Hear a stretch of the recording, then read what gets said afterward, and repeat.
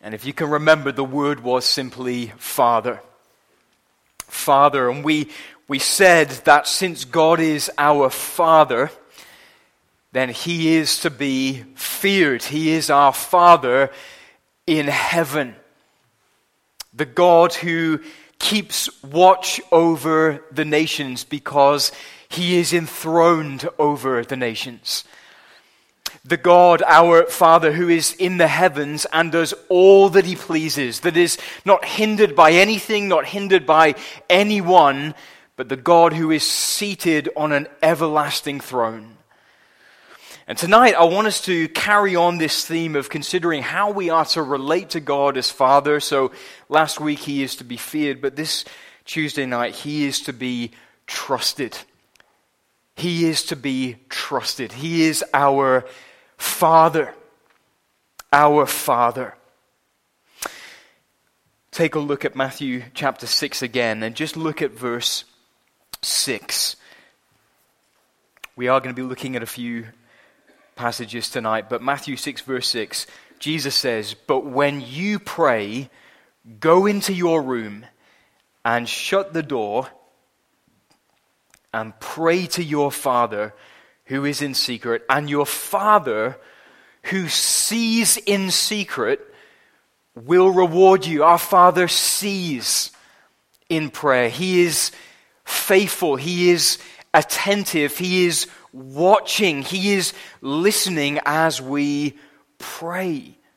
And then turn the page and look at Matthew chapter 7 and look at verse 7. We heard these words read on Sunday morning during the message, but Jesus says in Matthew 7, beginning in verse 7, He says, "Ask and it will be given to you, seek and you will find, knock and it will be open to you, for everyone who asks receives, and the one who seeks finds, and to the one who knocks it will be opened." And Jesus says, "Or which one of you, if his son asks him for bread, will give him a stone?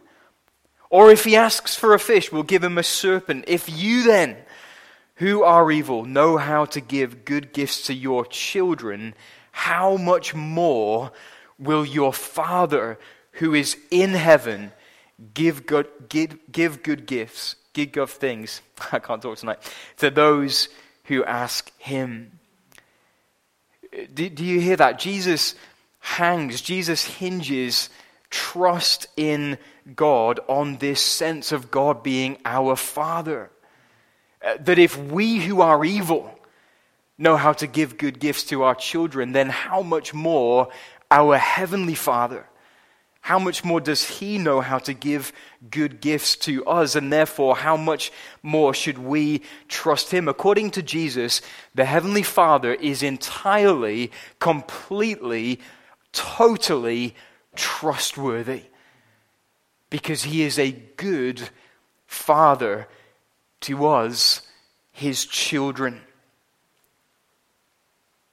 I mentioned on Sunday, didn't I, as we were thinking about prayer, we were thinking about the church. They gathered together, there was this urgent need, and so urgent prayer was offered to God. And I said, staring back at me are two types of doubters.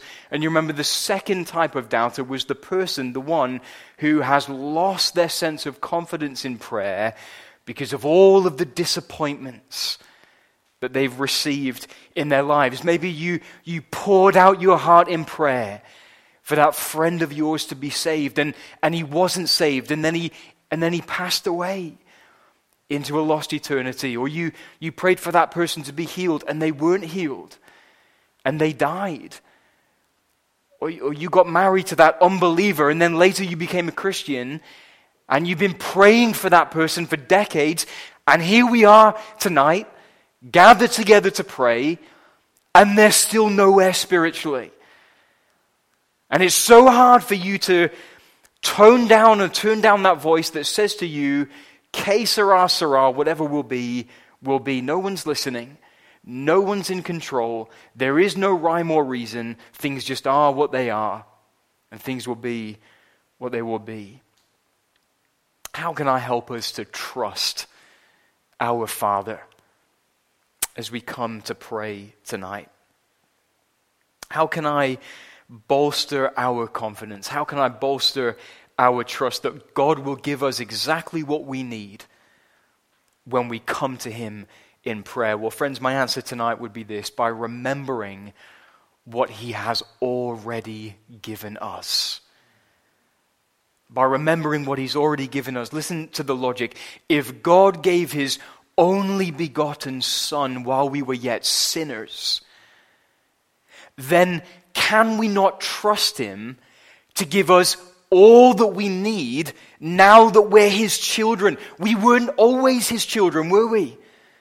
At one time we were his enemies as those who were in Adam, the offspring of Adam, enemies of God. And what did God give us then? Well, he gave us the most precious thing that he could ever have given us, his only begotten Son. So now that we're his children, can we not trust him to give us exactly what we need, exactly when we need it? I mean, you parents, think for a moment. What would it take for you to hand over your child to death? What would it take for you to do something like that? Well, I'll tell you what it would take. It would take a kind of love that you do not have left to yourself. You don't have that ability to love like that. But God does. And that's why we read, "For God so loved the world that he gave his only begotten Son, so that whoever would believe in him would not perish, but would have everlasting life." And you remember in Romans chapter 8, verse 32. Let me just read it to you really quickly. You remember the logic there. When Paul writes, "He who did not spare his own Son, but gave him up for us all, how will he not also with him graciously give us all things?" If he's given us the greater, what fools we would be to think he wouldn't give us the lesser. A doubt based in insanity, not faith. And therefore, friends, those disappointments that you look back in prayer, they were not due to God's inattention. They were due to God's superior wisdom. Again, you parents, you have experienced this all the time, haven't you?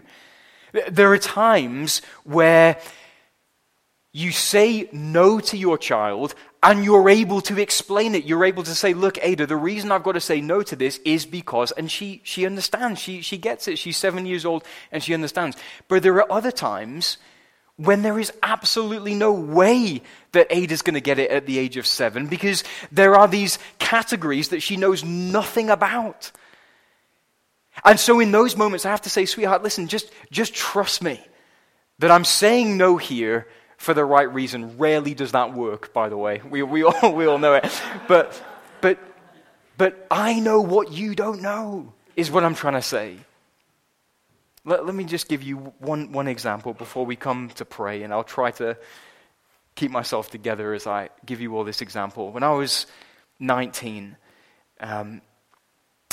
I was in my first year in Bible college, and the new year came around, and the year would start with a placement in a church. And so the pastor at this church had pieced together this rota, this schedule for me, this timetable for me over the 3 weeks, and that included going to a different person's house every night for a meal. Well, introvert that I am, that was quite hard, but there we go.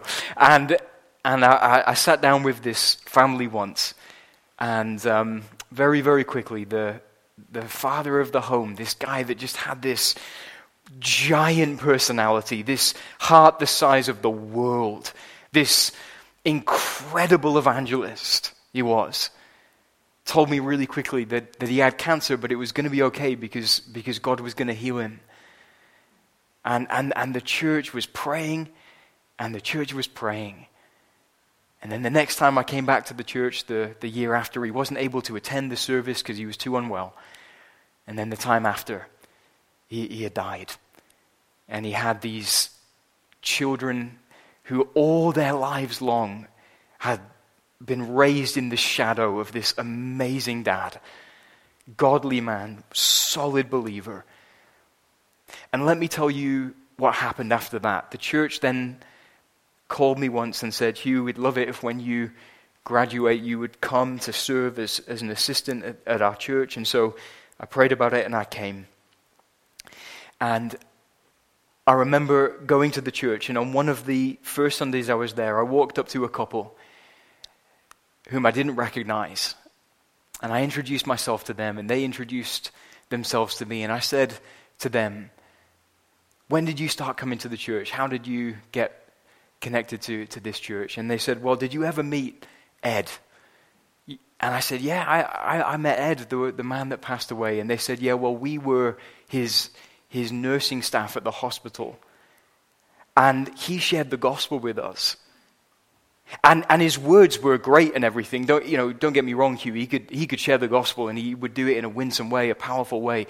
But when we saw the way that he died as a man who knew where he was going, as a man who knew that glory awaited him, it changed our lives.